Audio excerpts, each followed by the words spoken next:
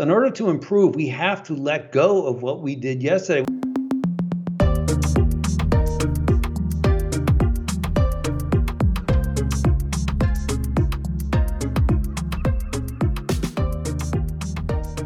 I'd like to welcome David Marquet to the Productivityist podcast. David, thanks for joining me today. Mike, thanks for having me on your show, and welcome all listeners.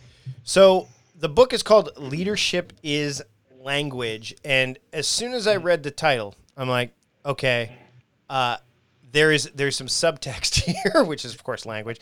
What led you to write this book, and why is the understanding of leadership being a language so important? Yeah, so I wrote a book called Turn the Ship Around, which was my story as a submarine commander and experience I had, very unexpected experience as a leader, where basically I ended up turning everything on its head. Giving control instead of taking control. When I gave orders, which I tried to do as rarely as possible, trying to create as big of a sense of ambiguity as possible and let people interpret it if possible. And then also try not to be as deterministic. Everything was a probability. Well, I think I got an 80% that the enemy is here, but there's 20% the enemy's not here. Well, these were all things we had to learn. We had to learn how to talk in a different way. And language, and basically you can't control. The ship I took over was the worst performing, had the worst morale, and there's a lot you can't control. Who's coming, the structure, the schedule, the schools people go to. But we could control the way we talk to each other. And it turns out this is hugely, hugely powerful. And so this book, Leadership as Language, goes deeper into that. And the basic hypothesis is that so you go to organizations and they want to be enlightened. They want to let their people have decision-making authority. They want to run meetings where it's safe to speak up. But over and over and over again, the pre-programmed language that people would default to was unhelpful. And I felt it in myself. I felt myself saying, so does that make sense? Well, that's self-affirming. In other words, it makes it easy. I just want head nods. Does that make sense? Right? We good? And the problem is, what you really want is to make it easier for people to disagree. It's already easy to agree and hard to disagree from a social perspective and from a hierarchy perspective. So what you need to do is go push the seesaw in the other direction. And so over and over and over again, we came up with these, well, don't say it that way, say it this way. Here's another example. We'd ask questions like, is it safe? Will it work? Should we launch the product? And these are all binary. Right. And the person could be feeling, should we launch the product? Well, yeah. I mean, you really didn't learn anything there. If you said, how confident are you in product launch, or how strongly do you support product launch next Wednesday? And they say 98% or 52%, you learned a lot, and then you could dig into it. And then when you get the team responding that way, it's much more nuanced, and we learn a lot. But over and over and over again, the way we would see meetings run was the unhelpful way. I want to talk about the idea of red work and blue work, because when I opened up the book and looked at it, as an outsider, because I'm a Canadian, I'm like, red and blue. When I hear red and blue, I'm like, wait a minute. So just for clarification, Blue Jays. just for clarification, what are these concepts of red work and blue work? Can you share with my audience what those mean? Yeah, so they're apolitical terms in my context. So the idea is, and this came from the way we thought about work on the submarine, which was very, very helpful, which was, there's two kinds of work, and they use your brain differently, and they have different approaches to variability. The work that most of us do, the work itself, is what we would call red work. So a typical classic red work is a person on an assembly line. Simple, physical, repeated tasks. Now, they could be complex tasks. It could be coding, but it is the work. I'm operating on a patient. I'm flying an airplane. I'm writing code. I'm checking someone into the front desk of the hotel. I'm operating a nuclear power plant. Whatever it is, it's the work itself. And the idea is, Red work benefits from us being focused. You got to paying attention, right? Yep. So see there, I said right. See, self-affirming. I don't even follow my own advice. So what you want to say, by the way, is what didn't make sense, what could be wrong, what was unclear. So anyway, so red work is the work. Blue work is thinking about the red work. Blue work tends to be cognitive. It tends to be a little more complicated. It tends to involve other people. And the key is blue work benefits from variability. Red work is hurt by variability. Manufacturing, productivity, following a process, you don't want variability. But blue work, we say, oh, let's get some new ideas. All innovation is variability from the status quo. So the problem we see is organizations apply a red work rule book or a red work playbook or a red work language when what they really want is blue work. And so the result is that they're reducing variability. We'll go to a meeting and say, hey, so I'm trying to get everyone on board here. That's reducing variability of thought when what they want to be doing is the opposite. And this is the exact same impact that's saying that, does that make sense? Mm-hmm. Right? I'm collapsing I'm just making it harder for the outliers to speak up. And then we know from research that teams where outliers speak up are more robust and more resilient. They're more innovative. All innovation starts in position. The thing that we already all think is not an innovation. Newsflash. It's the thing that sounds weird to us. Hey, we could do ABC. That's weird. That's a potential innovation. So the idea is be clear. Are we doing red work or blue work? If you're doing red work, then you want to be focused. You want to avoid variability, processes, operations, running nuclear power plants, safety procedures, wear your seatbelt. I don't want you to wear your seatbelt some of the time. There would be variability. I want it all the time, low variability in wearing your seatbelt. But then it's like, well, where are we going to go tonight? That's blue work. What decision are we going to make? It's blue work. We want to embrace variability so that the rhythm of life and the rhythm of work oscillates back and forth between these two. Let's talk a bit about the playbook. You call this like a new playbook for leaders. Why? I mean, why is it a playbook per se? Is it just because there are these, like, it's that combination of, okay, here's the red work, here's the blue work. Like, what is that? How do you lean into that as a playbook per se? So that's the basic framework, and you can. Sure. But the idea was I found in the patterns of language that there were these certain recurring situations. So, for example, a team has to make a decision, or a leader gets bad news, or you hear something unexpected. Someone brings some new information into the situation. Someone challenges you. Someone says the decision that you made or are about to make is bad. And there are these sort of standard situations. They come up over and over again. They come up when we're dealing with our families. They come up at work. And we respond in certain ways. And to me, it started having this idea of it's like a play. It's like a football play. And I was like mulling this over and how am I going to talk about it? And I got on the airplane. I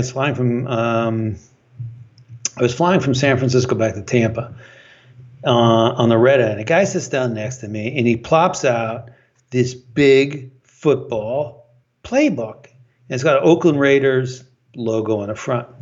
He has 3 of these big binders, honking binders. And I said, is that a playbook? He goes, yeah, Oakland Raiders playbook. I said, well, that's cool. Tell me about it. And he said, well, and he flips it open. And all the plays at the beginning don't have anything to do with football. They have to do with how to behave in the locker room, on the practice field, right, in life. And I said, well, why is it organized why'd you organize it like this? And he said, and his first words out of his mouth are, it's all about language. And I'm like, who are you? And he's like, he's John, who turned out was John Gruden. Yep. Who just got signed to be head coach. I'm like, oh, sorry, dude, I didn't know who you were. Like, just signed a $100 million contract. I'm like, oh, yeah, hey, John Gruden. So anyway, I was like, that's it. It's a playbook. That's a sign from the heavens. And so anyway, at least from sort of an American perspective, to me, it's the really exactly the right metaphor, because we really need to re-script these plays. The problem is businesses are saying, let's run the old play better. Let's keep running that play. But the problem is they're just running the wrong play. Right. Right. And to your point about blue work and red work, I mean, I remember reading The Score Takes Care of Itself by Bill Walsh, because I'm a huge football fan, and I mean I'm a huge Bengals fan, unfortunately. Yeah. But, how's that going for you? well, we might get Burrow, so there you go. In fact, by the time this comes out, we might already have him. But he was talking about like the fundamentals, and that's that red. Like, I mean, the blue work, to your point, is what you use to evaluate to make sure the red work is the right work, which is right.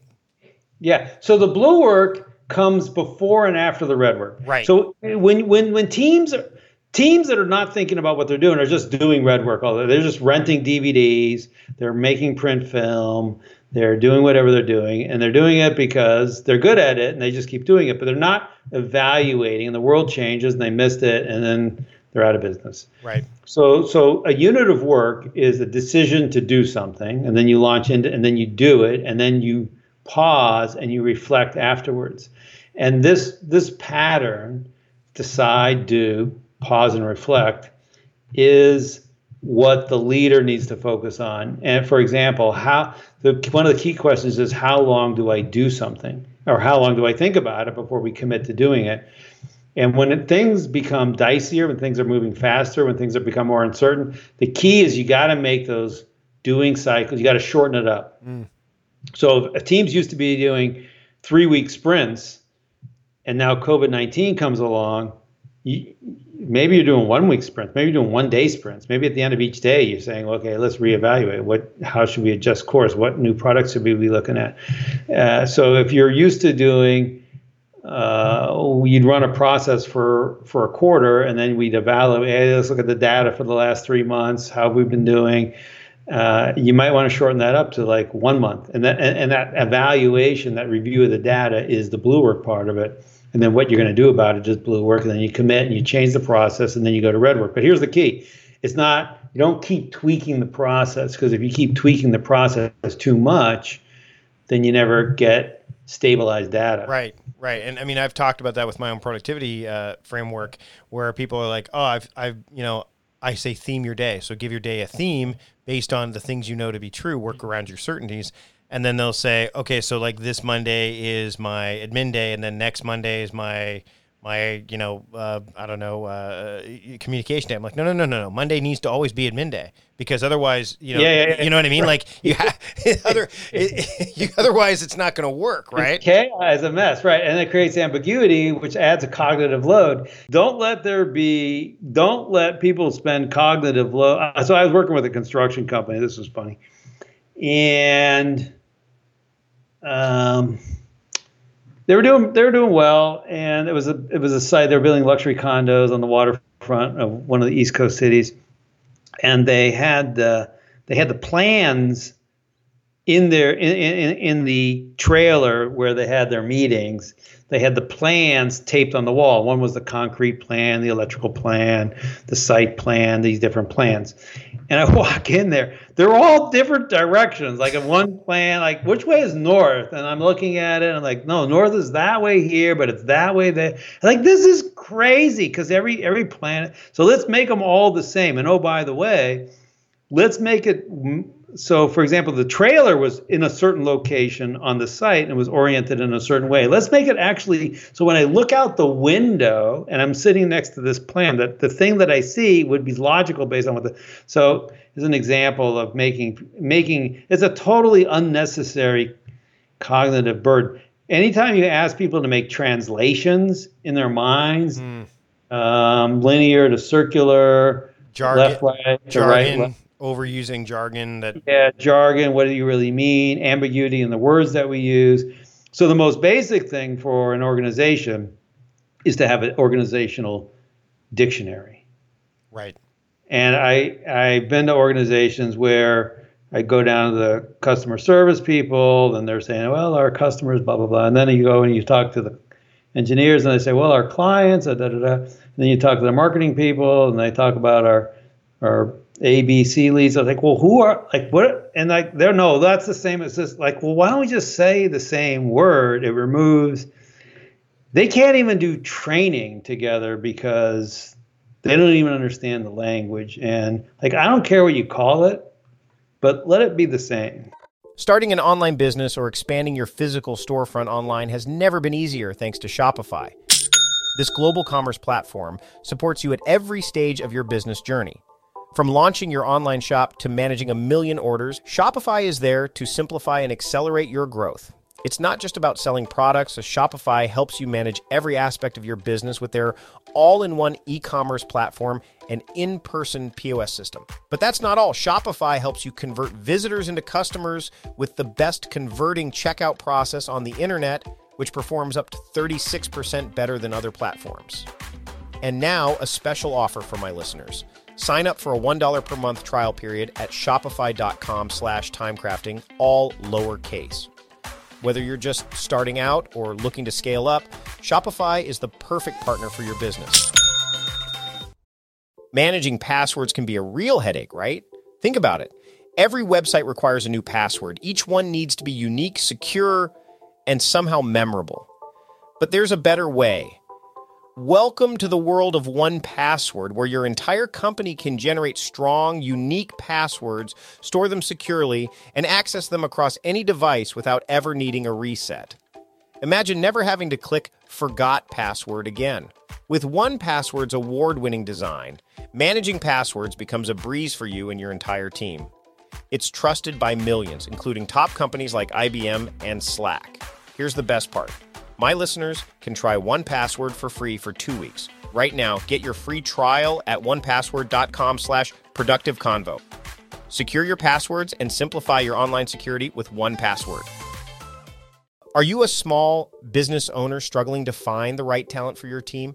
I've been there, and I know how challenging it can be. That's why I recommend LinkedIn Jobs. It's not just any job board. It's a community where you can find professionals who are the perfect fit for your business, many of whom aren't checking other job sites. In fact, 70% of LinkedIn users aren't visiting other leading job sites, making LinkedIn your best bet for finding top talent. With LinkedIn Jobs, you can post your job and reach qualified candidates quickly. 86% of small businesses find a qualified candidate within 24 hours. And now, you can post your job for free at linkedin.com/conversation. That's right, for free. Don't miss out on finding top talent. Post your job for free at linkedin.com/conversation today. Terms and conditions apply. Meal planning is important because it prevents us from being a disappointed wreck when dinner time comes around and we have no clue what to make, or even if we have the ingredients to make the meal. It's a time and a money saver, but most importantly, it frees up valuable brain space. Creating a meal plan prepares us for the week to come and gives us peace of mind that we're organized and can feed ourselves and our family. That's why I do it, and that's why Plan to Eat helps me do it. Your subscription includes access to the Plan to Eat website and fully featured mobile apps on iOS and Android. And Plan to Eat gives you the tools to clip and organize recipes from any website, the ones your family loves and that fit your dietary preferences and needs. And you can create a meal plan around your schedule. Then what happens is the Plan to Eat software automatically creates an organized shopping list based on your plan. So sign up for your free trial at plantoeat.com/timecrafting. That's plantoeat.com/timecrafting. The coupon will be automatically applied to your account and can be used when you're ready to subscribe. It's valid for new customers only. Give Plan to Eat a try today.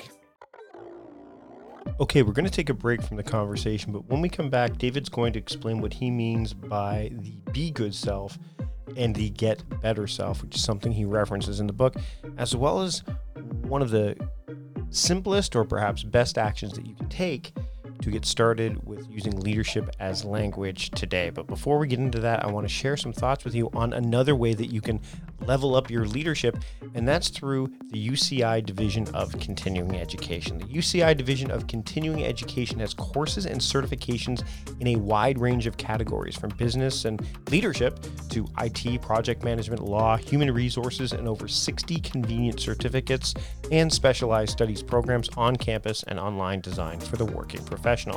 Established in 1962, the UCI Division of Continuing Education has been offering education for adult learners in Orange County for over half a century, and they maintain over 30,000 enrollments from students worldwide each year and offer hundreds of exciting courses and programs to local, regional, and global constituencies.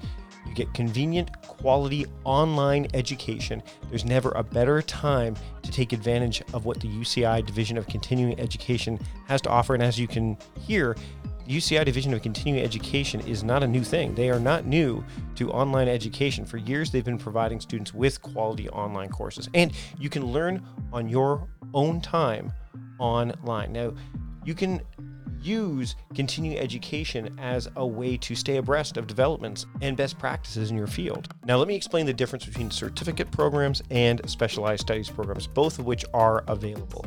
Certificate programs offer an in-depth body of knowledge to ensure you gain mastery of a particular topic. Specialized studies feature shorter, more concentrated curricula for those that are short on time. Now, both are distinctive achievements that can help prepare you for career advancement or transition. Now, spring enrollment is open today. So you want to go to ce.uci.edu/productivityist and then enter the promo code TIMECRAFTING to get 15% off of one course. That's ce.uci.edu/productivityist and then enter the promo code TIMECRAFTING to get that 15% discount off of one course. Now, this offer is only valid until July 31st at 11:59 p.m., and the discount is for almost all of the certificate programs. The exceptions only include coding boot camps, international programs, teacher credentialing programs, and test prep courses. So don't delay. Enroll today. Visit ce.uci.edu/productivityist and then enter the promo code TIMECRAFTING to get your 15% off of one course now. Now, this is normally where I would talk about my Productivityist podcast pick of the week, but I want to take it to you this time around. I want to hear what you're listening to, because I've got a plethora of podcasts that are on my playlist, but I'd like to hear what you want to listen to and what you might want to recommend to me as a podcast that I could check out. So if you have a podcast that you're a fan of, or maybe it's a podcast that you host, I'd love to hear from you. Maybe it can be one of the Productivityist podcast picks of the week. Just send me an email at podcast@productivityist.com and let me know what podcasts you listen to. I'll add them to my playlist and I'll see whether or not it's one of those ones that I make my Productivityist podcast pick of the week. So again, email me at podcast@productivityist.com with your podcast of choice or your list of podcasts of choice, and I'll give them a listen. Now, let's get back to my conversation with David Marquet here on the Productivityist podcast. I want to shift gears for a second and talk about the idea of the good self, the be good self, and the get better self. I'm not saying it's ambiguous, but I think that, what's the distinction there so that people don't? What's the difference between being good and get? You felt it. So the be good self is rooted in proving that I'm worthy, that I deserve my salary, that I'm a good person, that I can hold my head high when I go to the coffee machine, and I feel good about my life. And the be good self is constantly trying to prove itself. It's trying to say, oh, look what I did. Oh, wasn't that project good? Oh, no, I didn't make any mistakes there. So unfortunately, the be good self tends to be closed, defensive, and allergic to feedback. The get better self has a perspective of, well, how am I going to be in 6 months? How am I going to be in 3 years? Am I going to be doing the same old thing? Am I going to be no better than I am today? And the get better self strives to improve. But the problem is the get better. In order to improve, we have to let go of what we did yesterday. We have to admit to ourselves what I did yesterday wasn't as good as it could have been. Otherwise, there's no improvement. So the problem is that the get better self and the be good self don't get along. And the be good self, in toxic environments, the be good self, it feels unsafe, and the be good self is the one that's in charge. And we hear in the language, well, everyone did the best they could, but we sucked. Or John, it's not your fault. You didn't have the resources. And we have to have all these excuses. In healthy environments where it's safe, we just give up the past, even though we were the ones that created it. And we say, well, how would we do it better next time? If we knew what we do know now, what would we do different? And And we don't spend time being defensive about who made what decision when. We just learn and move on. And those organizations are healthier, they're more adaptive, and they're the ones who are doing better during this coronavirus. I want to talk about the idea of intent-based leadership. Literally before we hopped on the call today, I got an email that you have a course that you're teaching there at Bathright about intent-based leadership. And I talk about intention and attention as being the real cornerstones of productivity. The other stuff, efficiency, effectiveness, I think those are byproducts of it. But unless you have intention partnered up with attention, then you're going to be doing a lot of the wrong things or things in the wrong order or what have you. How do you, this obviously ties into the book about being intent-based leadership. Can you explore that and share that a bit with my audience? Because I think that there's some real power behind that. So again, it's about the language that we use. So let's say you want to have a quote empowering workplace or empowerment, or you want whatever that means. So first question is, what do you mean by that? Well, the way we approach it, because everything comes from our language, stems from our language, is the question we ask ourselves: what would it sound like if? I said, well, what would it sound like? So the CEO says, this person needs to feel more empowered. They need to act more empowered. I said, what would it sound like if they were more empowered? They would come to the meeting and say this. Okay, so we catalog these different things that people would say. Right. And there's a structure to it. At the bottom of the ladder, people say, tell me what to do. And then we say, well, how does the boss respond to that? And we always go roulette. We call it leveling up. So next rung is, what do you see? It's not what a lot of people make a mistake and say, well, you tell me what you would do. This is too far, too fast. That's level 5 or 6. So we say, what do you see? Just description, feel safe. Then what do you think? Then what would you do? What would you like permission to do? And from the other side is, hey, I like permission to do it. Now, the key with permission is it doesn't happen unless the boss says no. So if you send an email, I'd like permission to do the following, and you never get a response, it never happens. Level 5 on the ladder, there's 7 steps. Level 5 is intent.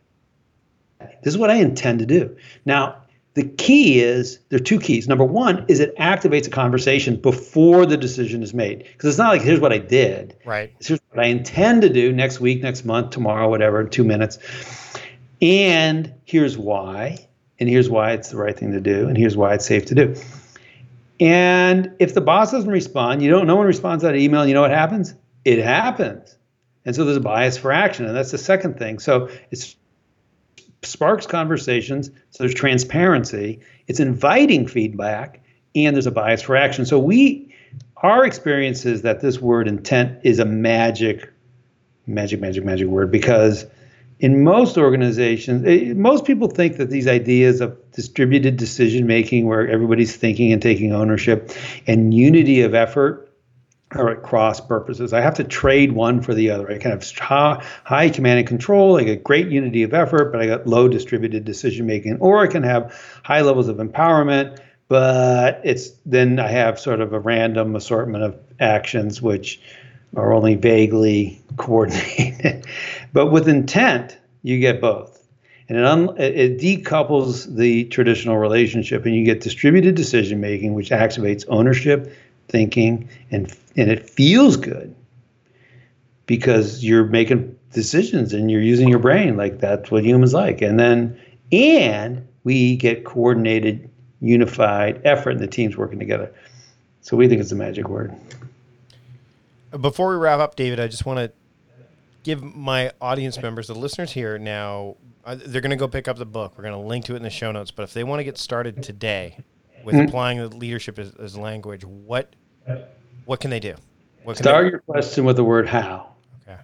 Stop saying, just listen to yourself, and just think about how many times you just give a programmed automatic response, and what are the different kinds of situations. But one of the ones is how we ask questions, and we tend to ask questions. A lot of the questions we ask tend to have a secret agenda. We're trying to, hey, did you think about the customer? Secret agenda. You didn't think about the customer, and I need to teach you that. Hey, why would you want to do that? Secret agenda. I think that's a dumb idea, and you need to really prove it.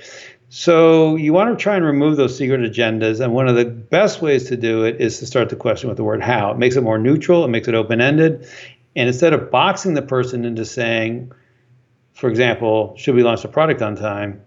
How strongly do you support it? So we talked about it at the very beginning, but I think it's a very simple and easy way to just think about the language that you use and practice some different phrases. And you try different things, but you'll see what we see in general is that if you ask better questions, you're going to get more thinking and better responses. David, this has been a fantastic interview, fantastic conversation. I mean, the great thing about this is that I love the meshing of like the things, like the red work and the blue work. I think was one of those things where when I went through the book, I'm like, okay, this makes sense. I think there's a lot there that I think people they can apply this not just organizationally, but even in their own. Like they don't have to just do this inside of they can lead their own lives this way, right? Like they can go, this is when I need to operate this way. This is when I need to operate this way. Yes. Where can people learn more about you and your work and keep up with what you've got going on? Yeah, so grab the book, Leadership as Language. Let me know what you think. Send me an email, david@turntheshiparound.com. That's my first book. Our thing is called Intent-Based Leadership, intentbasedleadership.com. LinkedIn, Intent-Based Leadership Institute. Social media, @LDavidMarquet, MARQUET. If you just Google Intent-Based Leadership or David Marquet, you'll probably get there. The most fun thing, I think, though, is go to YouTube, type in Leadership Nudges. And we have these little 1-minute videos we put out once a week. Just little snippets, things like, hey, start the question with how. Vote first, then discuss, not discuss, then vote first. And these are just little tidbits and reminders of how you can be the leader that you probably want to be. And you don't need more training. You just need an occasional reminder. David, thanks so much for joining me today on the Productivities Podcast. Cheers, Mike. Thanks for having me on your show.